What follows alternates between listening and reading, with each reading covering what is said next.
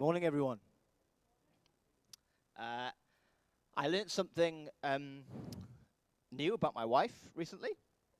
This is no, it's nothing. It's nothing like that. It's a little thing. It's a little thing. She told me that when she reads books, that she quite often will read the last page first. Does anybody else do that? Yeah.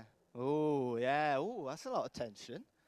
Could start a debate and discussion right here, I think, about this. Wow, I didn't think it would be that contentious.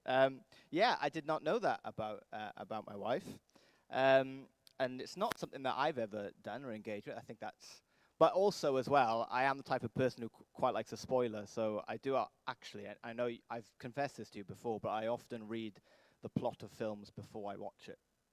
I know it's terrible, isn't it? Because I think it's that sense of I don't like to be spoiled or I don't like to be shocked. It's terrible, isn't it? I'm getting lots of nods over there. But in a sense, what we're doing this morning is we are going to peek a little bit at the future. We are going to peek at the last pages. We talked last week about the first pages, and then we entered into the tabernacle. And this week we are, in a sense, instead of looking back towards the Garden of Eden, we're actually going to look forward. We're going to peek a little bit at the future. Last week we began looking at this thing called the tabernacle, and the people of Israel are currently camped at the foot of Mount Sinai. And their leader Moses has gone up to the mountain into the presence of God. And we read last week how God gave Moses the plans and these intricate designs for this sacred space called the tabernacle. And it's in incredibly intricate detail. And God wanted the people to build this sacred space for him so that he might dwell close to them. That was the idea, that they may enjoy a greater sense of intimacy and communion with him. That's what the tabernacle means. It means a dwelling place, or literally it means a tent.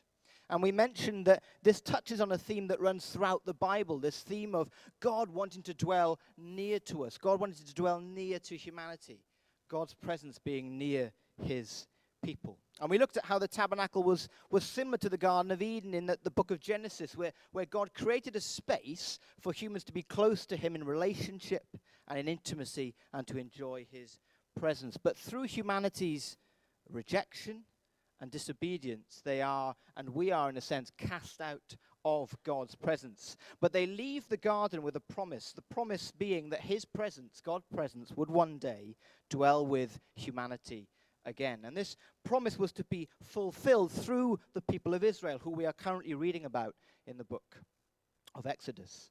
Now, we saw last week how the tabernacle was to take the form of a tent, which had two distinct sections within it. And I think there's going to be a diagram on the screen in a moment showing that. There was to be an outer courtyard bordered by a boundary wall or fence. I think we're having some tech issues, but there'll be a diagram in a moment on that. And then in a particular section of the tent, God would dwell. His very sacred, holy presence would dwell. And it would fill the place.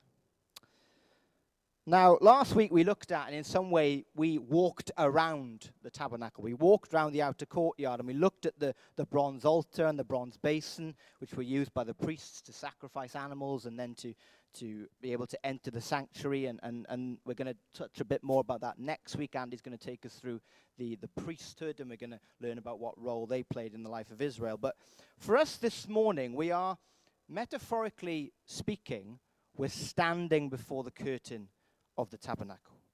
We're standing next to the basin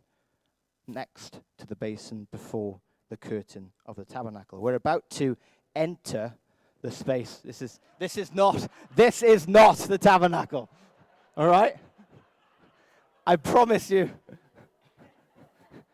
Israel did not drive Ford Fiestas and say that is not the idea here at all. Okay. Though I did look into the size of the tabernacle this week, and actually the tabernacle would in some ways have fitted in this main hall. It's actually smaller than you would think. But I promise you, Regent Chapel is not the tabernacle. Well, in a sense it is, and we'll talk about that later as well. We are about to enter the space where only priests were allowed to go. Hey! Thanks, gents. Thanks, gents, at the back. We are about to enter the space where only priests were allowed to go. We're about to enter this sacred and special place. And this morning we are going to walk through into the inner space, which Rachel was touching on earlier on. We're going to walk into this inner space where God is. And we're going to look at the idea of the tabernacle and look at God's presence and look at what that means for us today. So we're just going to read out a portion from Exodus chapter 40. So this section that we're about to read, it follows on from the design and the making of the tabernacle and its components. And they're about to construct the tabernacle. And so God says this to Moses and to the people. So if you just turn with me to Exodus chapter 40. If you haven't got a Bible, you can listen aloud as I read it. Exodus chapter 40, verses 1 to 8. Then the Lord said to Moses, set up the tabernacle, the tent of meeting, on the first day of the first month. Place the ark of the covenant law in it, and shield the ark with the curtain. Bring in the table and set out what belongs on it. Then bring in the lampstand and set up its lamps. Place the gold altar of incense in front of the ark of the covenant law, and put the curtain at the entrance to the tabernacle. Place the altar of burnt offering in front of the entrance to the tabernacle, the tent of meeting. Place the basin between the tent of meeting and the altar and put water in it. Set up the courtyard around it and put the curtain at the entrance to the courtyard. So we have now come. There we go. There's a picture. There's a to scale model of what the tabernacle would look like. So we have come here. We're standing next to the basin outside and we're looking at the curtain about to enter the tabernacle. Now, the frame or the structure was made of wood, specifically acacia wood, and there's a diagram there kind of peeling back a bit of the layers and showing you the different pillars and the foundations of the structure of the tabernacle. It was made of wood, specifically acacia wood, and that was common in the region of Mount Sinai. And here, the tabernacle was about 45 feet long, 15 feet wide, and 15 feet high. So it's actually smaller than this hall in a sense. It had no solid roof, but was actually overlain with 4 layers of cloth made from ram skin, goat skin leather, and twisted linen. And the wooden pillars or boards which made up the structure were then covered in gold, as you can see on the diagram, and laid in bases of large blocks of silver weighing about 90 pounds each. Now notice here, as we move into the tabernacle, closer to God's presence, the materials are becoming much more precious, aren't they? Much more valuable, much purer. The furnishings in the courtyard were bronze, but now we're seeing silver and gold appear. And gold, of course, it gives us that sense of uniqueness and sacredness, of expense and of worth and importance. This was a special place where someone special lived and dwelt. I was looking this week, the estimated cost of the tabernacle today would be about $10 million US. Gives a real sense, and that's including the tabernacle, the furnishings, the priestly garments, all of it, but $10 million. Giving the sense of the worth and the value of the person who dwelt inside it. Of course, today, as well as in the cultures of the time, gold spoke of royalty, and it spoke of the dwelling place of deities or gods. And in a sense, that is what the tabernacle was to be. This sacred tented space was meant to be a gateway between heaven and earth. That's what the tabernacle was. And so as you left the courtyard, you entered the first section through a beautiful curtain, through a curtain that was made from blue, purple, and scarlet dyed yarns. It was woven together with fine linen. And again, those colors are meant to signify royalty, the blues and the purples and the scarlets. And then you go through the curtain into the holy place, and you were entering closer to the presence of God. And so again, we get that sense of separateness, don't we? That sense of exclusivity. It was only actually the priests and the high priest that could enter through this curtain. Now, in this first section of the tent, you have 3 items or pieces of furniture, all of which actually you'd find in a generic home, in a sense. Even today, because this was, in effect, to be God's house, God's dwelling place. So inside the holy place was a table with bread on it to your right, a lampstand to your left, and an altar of incense in front of you. Now, I'm sure many of you don't have altars in your house. That would be surprising. I'm not sure many of you have altars, but I'm sure many of you do have light, and you do have a table with food on it, and you do have things that smell nice. Sweet-smelling aromas. I've been to many of your houses. All smell great. Once went to Rachel Watson's house, and it smelled amazing, and it was when Rob and Sarah were moving in, wasn't it? And I text Rob saying, can you ask Rachel what she uses, because the house smelled amazing. And then me and Emily went out and bought it the next week. It was great. So our house smells like Rachel Watson. So if Rachel Watson ever asks you to go to her house, go to it. It smells great. Absolutely smells great. So let's start with the table. Why a table with bread on it, first of all? It was called the table for the bread of the presence, or the table of showbread. And again, it was made of wood overlaid with pure gold. And atop the table was 12 flat loaves of bread, which were in a sense to symbolize the people of Israel. God's people at this point were split into tribes based on who they were descended from.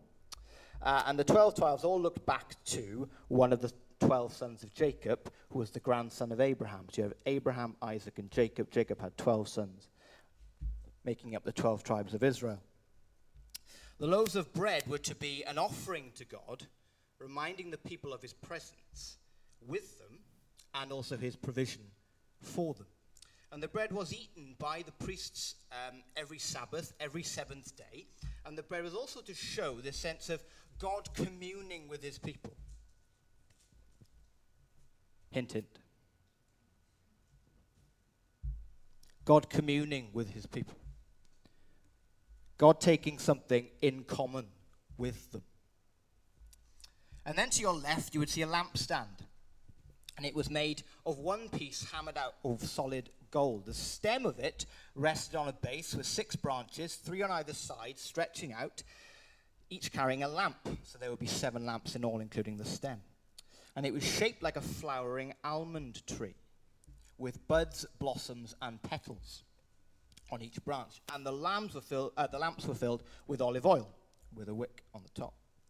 And it, of course, provided light within the tabernacle, and the priests were to keep it burning continuously. But it was the only source of light in the tabernacle.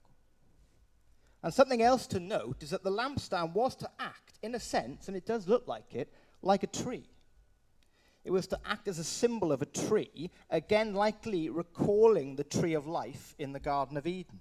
It's another image, hearkening back to the Garden of Eden. 2 spaces where God dwelt with his people, Eden and the tabernacle. And then straight ahead of you, you would see and you would smell a small altar. Again, made of wood and overlaid with gold. And an incense is burning, and it would burn morning and evening. It was not for sacrifice like the bronze altar in the courtyard. It only burned sweet-smelling incense which rose to God. It was for worship, and the incense itself again was actually designed by God. You can read about that in Exodus. He is actually the one who designs the actual incense and what goes inside.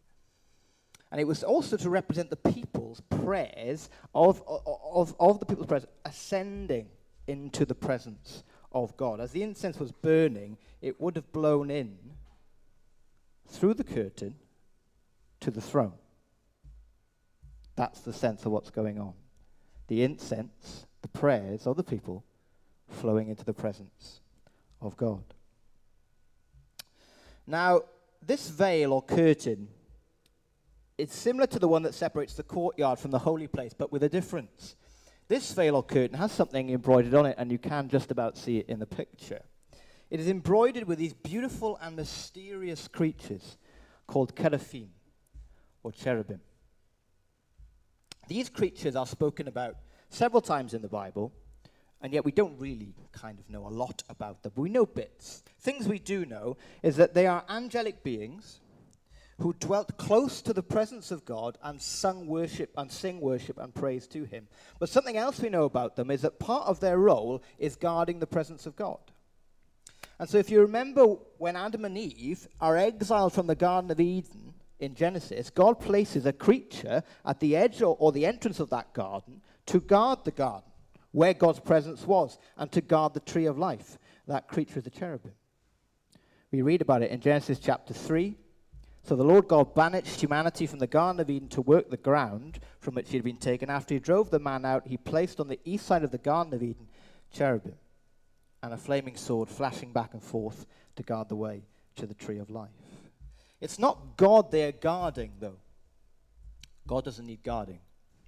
But in a sense, it's guarding humanity from entering his presence unworthily. So these creatures embroidered on the curtain are to remind the priest that behind the curtain dwells the very presence of God, and is so not to be taken lightly. So what's behind this curtain? Well, one thing lays behind the curtain, something that is referenced in popular culture, and if you've watched the fantastic Indiana Jones film series, not accurate, but you will have at least heard of it, and it was something called the Ark of the Covenant. It was the only piece of furniture in the most holy place. I think there's one slide before that, actually, Emmanuel. That's the one, yeah. Great. The ark itself was again made of wood, overlaid with pure gold, and effectively it was a chest. It was a box. It was just under 4 feet long and 2.5 feet wide and high. It was fairly small. And within this chest, or within the ark, was placed 2 stone tablets which had the 10 Commandments inscribed upon them. To represent the actual covenant or agreement that had been established and had been signed, it was then placed in the Ark of the Covenant. And then the lid of this ark, or chest, was deeply important. It was a solid gold slab that sat on the top of the ark.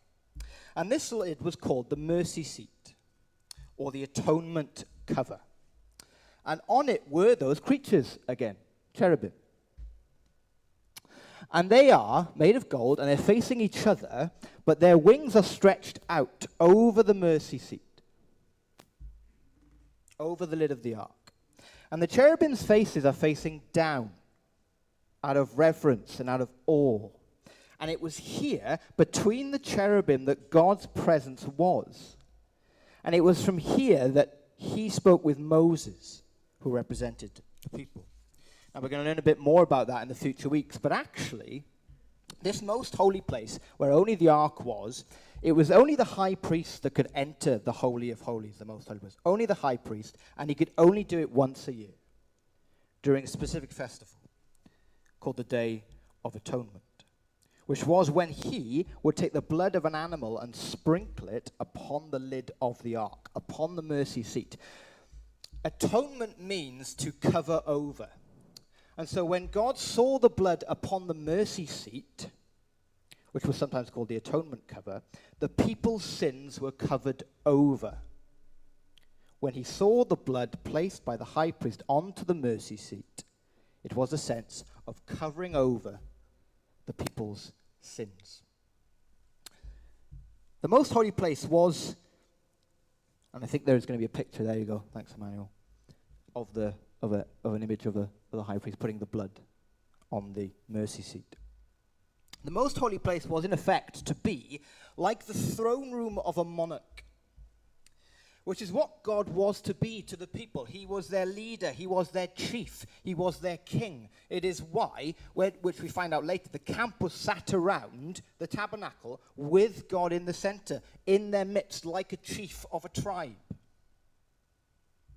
The gold and the imagery of Eden, like the cherubim, was meant to symbolize the holy and special presence and power of God. And the ark, which God dwelt above, was in effect the footstool of his throne. Reaching down from heaven to earth as a gateway, the ark acted as the footstool of God's throne. And it's flanked by the angels or cherubim. Isaiah chapter 37 says this: Lord Almighty, the God of Israel, enthroned between the cherubim. You alone are God over all the kingdoms of the earth. You have made heaven and earth. The ark was to be his throne, or the footstool of it. And so as you walk through the courtyard, into the holy place, and then into the most holy place, the materials become purer and more valuable, moving from wood to bronze to solid gold. And the tabernacle was, in effect, the tented palace of Israel's divine king. That's what the tabernacle was meant to be. Him enthroned upon the ark of the covenant. The colors, the materials, and all the imagery are all to symbolize the majesty of this ruler. That this God, this is the God who leads us. He is the one who reigns. It was a sacred or tented holy palace. Or a palace temple, if you like. Portable for the people of God as they travel towards the land promised to them by him.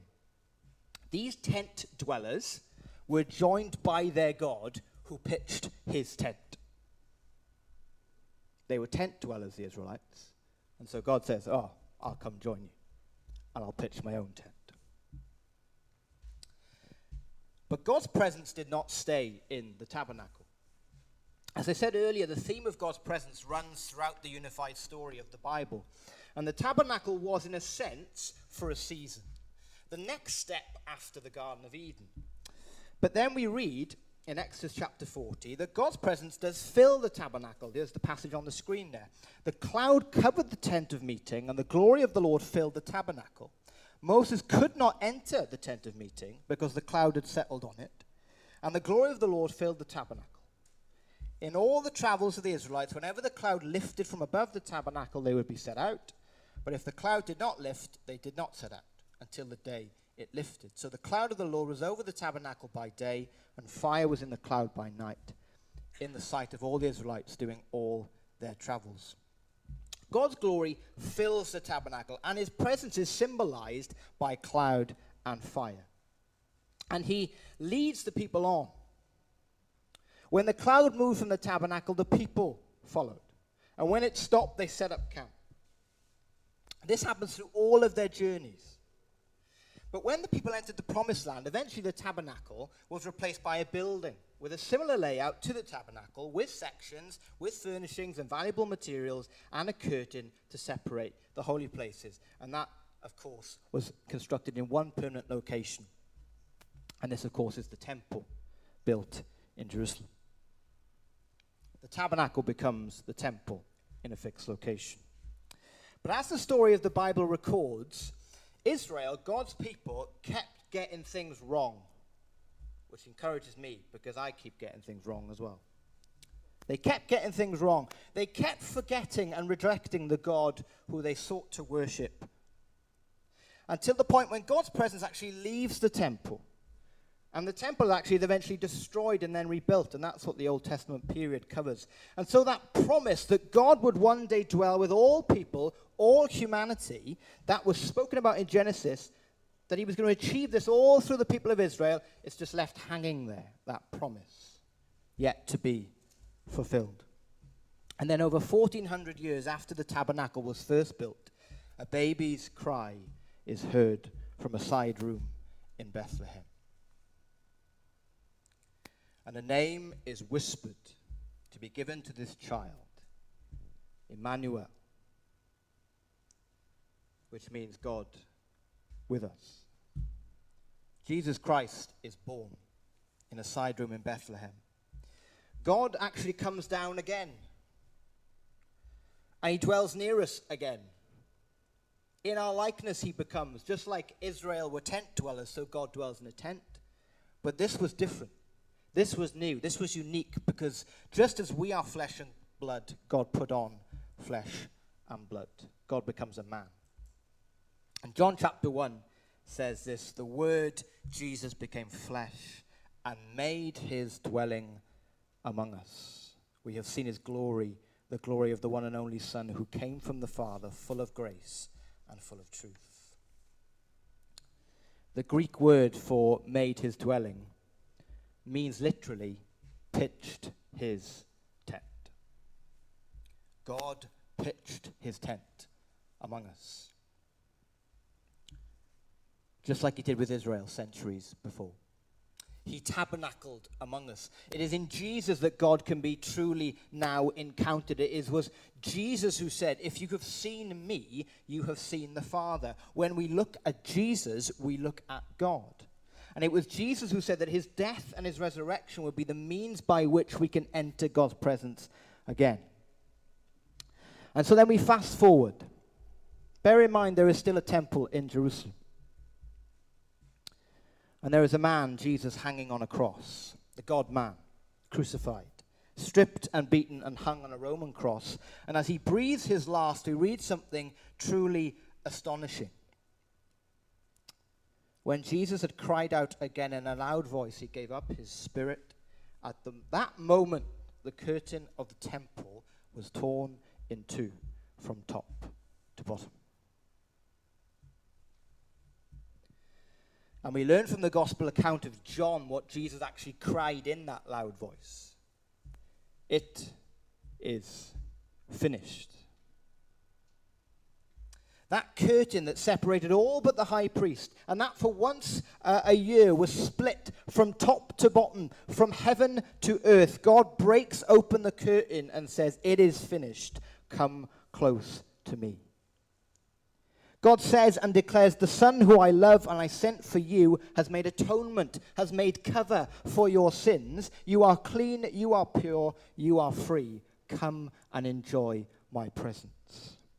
Jesus, our great high priest, as it says in the book of Hebrews, has gone past the curtain or the veil and has made us right with God. Hebrews 9 says this, "But when Christ came as high priest over the good things that are now already here, he went through the greater and more perfect tabernacle that is not made with human hands, that is to say, is not part of this creation. He did not enter by means of the blood of goats and calves, but he entered the most holy place once for all by his own blood, thus attaining eternal redemption." Redemption means being saved or being set free. Jesus has freed us to bring us into God's presence. But the theme continues, because something else astonishing happens, because Jesus then says, "Whoever follows me is part of God's new temple." This thing called the church. You might have heard of it. The church is now the gateway between heaven and earth. Do you feel that this morning? The church is now the gateway between heaven and earth. The church is now where God's presence is seen and felt and experienced. How? Because when you follow Jesus and give your life to him, the Holy Spirit of God makes his dwelling inside of you. Ephesians 2 says this, "Consequently, you are no longer foreigners and strangers, but fellow citizens with God's people and also members of his household, built on the foundation of the apostles and prophets, with Christ as the cornerstone. In him, the whole building is joined together and rises to become a holy temple in the Lord. And in him, you two are being built together to become a dwelling in which God lives by his Spirit." That same God who dwells in unapproachable light, who fills the tabernacle with cloud and fire and glory, he dwells inside of you. Not only are we God's temple as we gather as the people of God, but we are individually God's dwelling place. You are a tabernacle. You are a temple. And so, where does this leave us this morning? As we've journeyed through the tabernacle and into the presence of God, and we've seen how Jesus has fulfilled and superseded the tabernacle, and he is our high priest who has brought down the tabernacle curtain and brought us close to God's presence, that there is now no longer need for animal sacrifice or sacred tents, because Jesus dwells in us by his Holy Spirit. What does this mean? What does it mean that we as Jesus followers, the church, are now the gateway between heaven and earth where God is seen and met with and experienced? What does that actually mean? So just some questions for us then to reflect on this morning. Firstly, God dwelt in the midst. He dwelt in the middle of the Israelite camp. He was at the center as their king and as their chief. His presence could be seen by the people. And the surrounding nations could see his presence by the pillar of cloud and fire. Is God at the center of your life? Is your camp, your life, built around him? Or is he a tag on to your day or a tag on to your week, an afterthought? Someone that we only think about on a Sunday morning, but tomorrow when we wake up, I won't really be giving much time. Is he our top priority? Is he the most important relationship that we have? Is he your number one? Is he your king? And if he's not, what is stopping him from being that?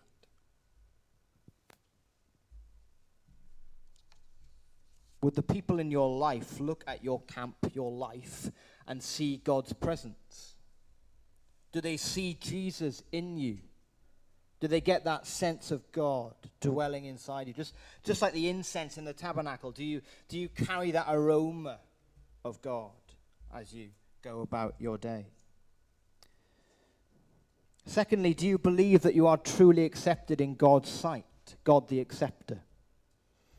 That he can't love you more than he does right now.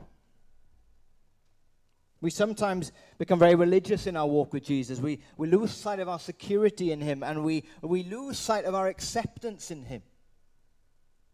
That we are children of God, we are saints, we are holy ones. Yes, and we sometimes mess up. But we approach God as a father, and he receives us with a heart of forgiveness and a heart of restoration.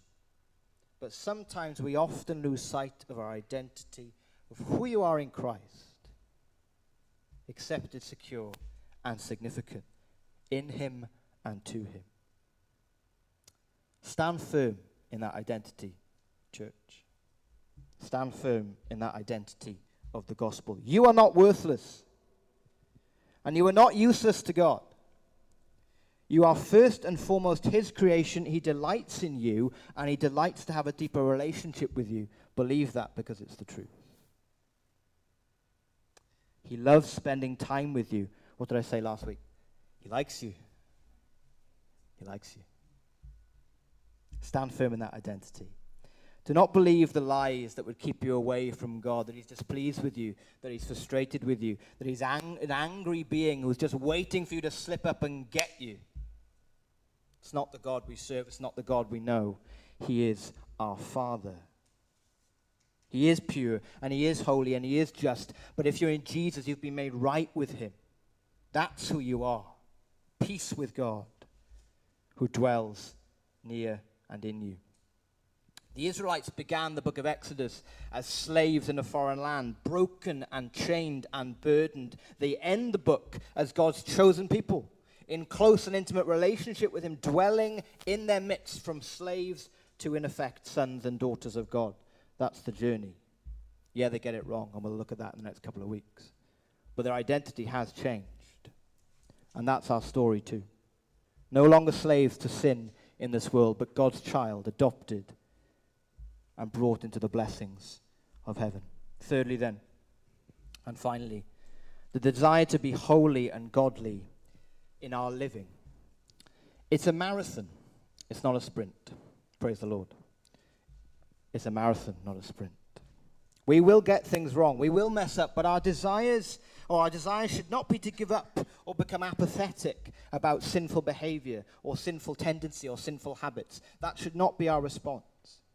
We are the temple of God, the stronghold of his truth, his representatives in his world, his true image bearers. How are we bearing God's image at present? Are there attitudes of sin that we need to confess to God, to name and get out in the open, to let God deal with them and help you overcome them? Is there a sinful pattern of behavior that God is bringing to your mind which he is challenging you on and wants to see you set free from?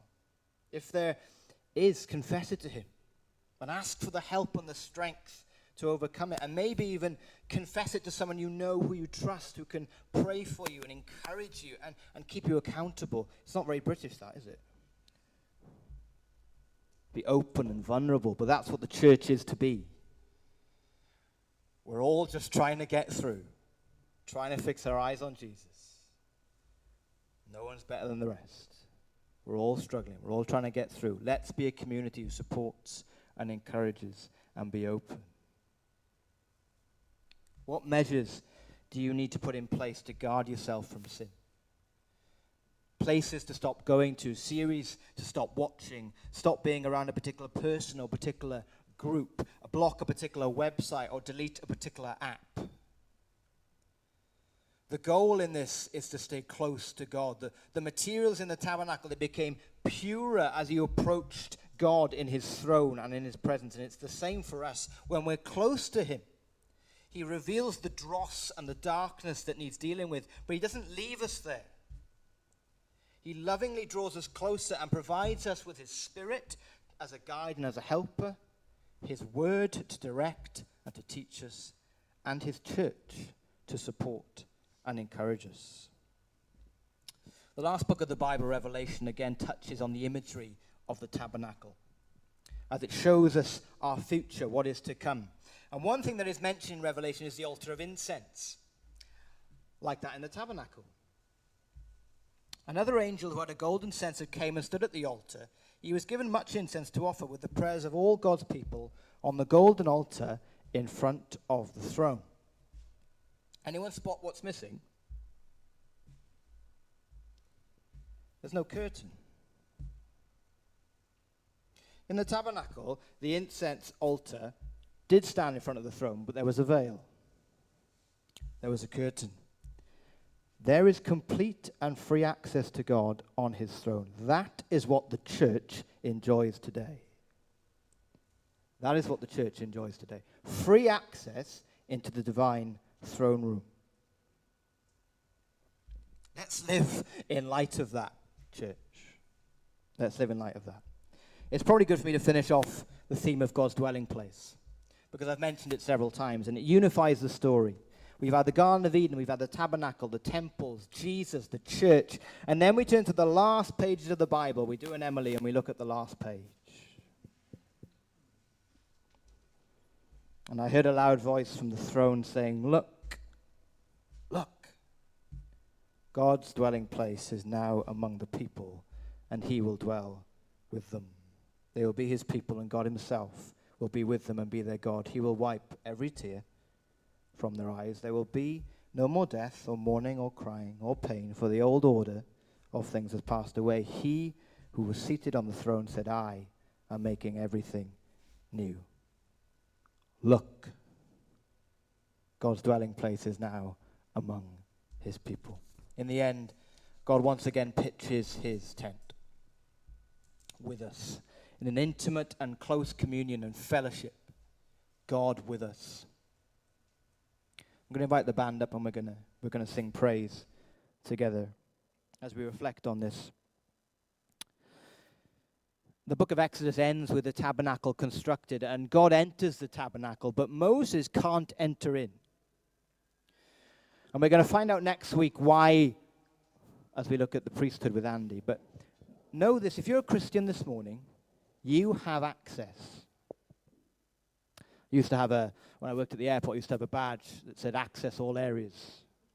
It was bright red, and it was great. Could go through every door. Bang, straight through. Yeah, access all areas. If you're a believer in Christ, if you're in him, you have full access. You can enter the throne room, the most holy place, the place where God dwells, because that veil does not stand in front of you anymore. The curtain is gone. Is there a curtain in your life that you think is in front of you? It's not there. It's gone. The curtain is gone if you've trusted in Jesus. He's brought you in. He's brought you close. He turns around and says, friend, come in. No fear, no worries, no concerns, no insecurities. You can stand in awe of him, the one who angels worship and cry out, "Holy, holy, holy is the Lord God Almighty, who makes the mountains rise and the oceans fall, whose voice makes the earth tremble." You can behold his splendor and stand in awe of him. So let's worship as we prepare to commune with him.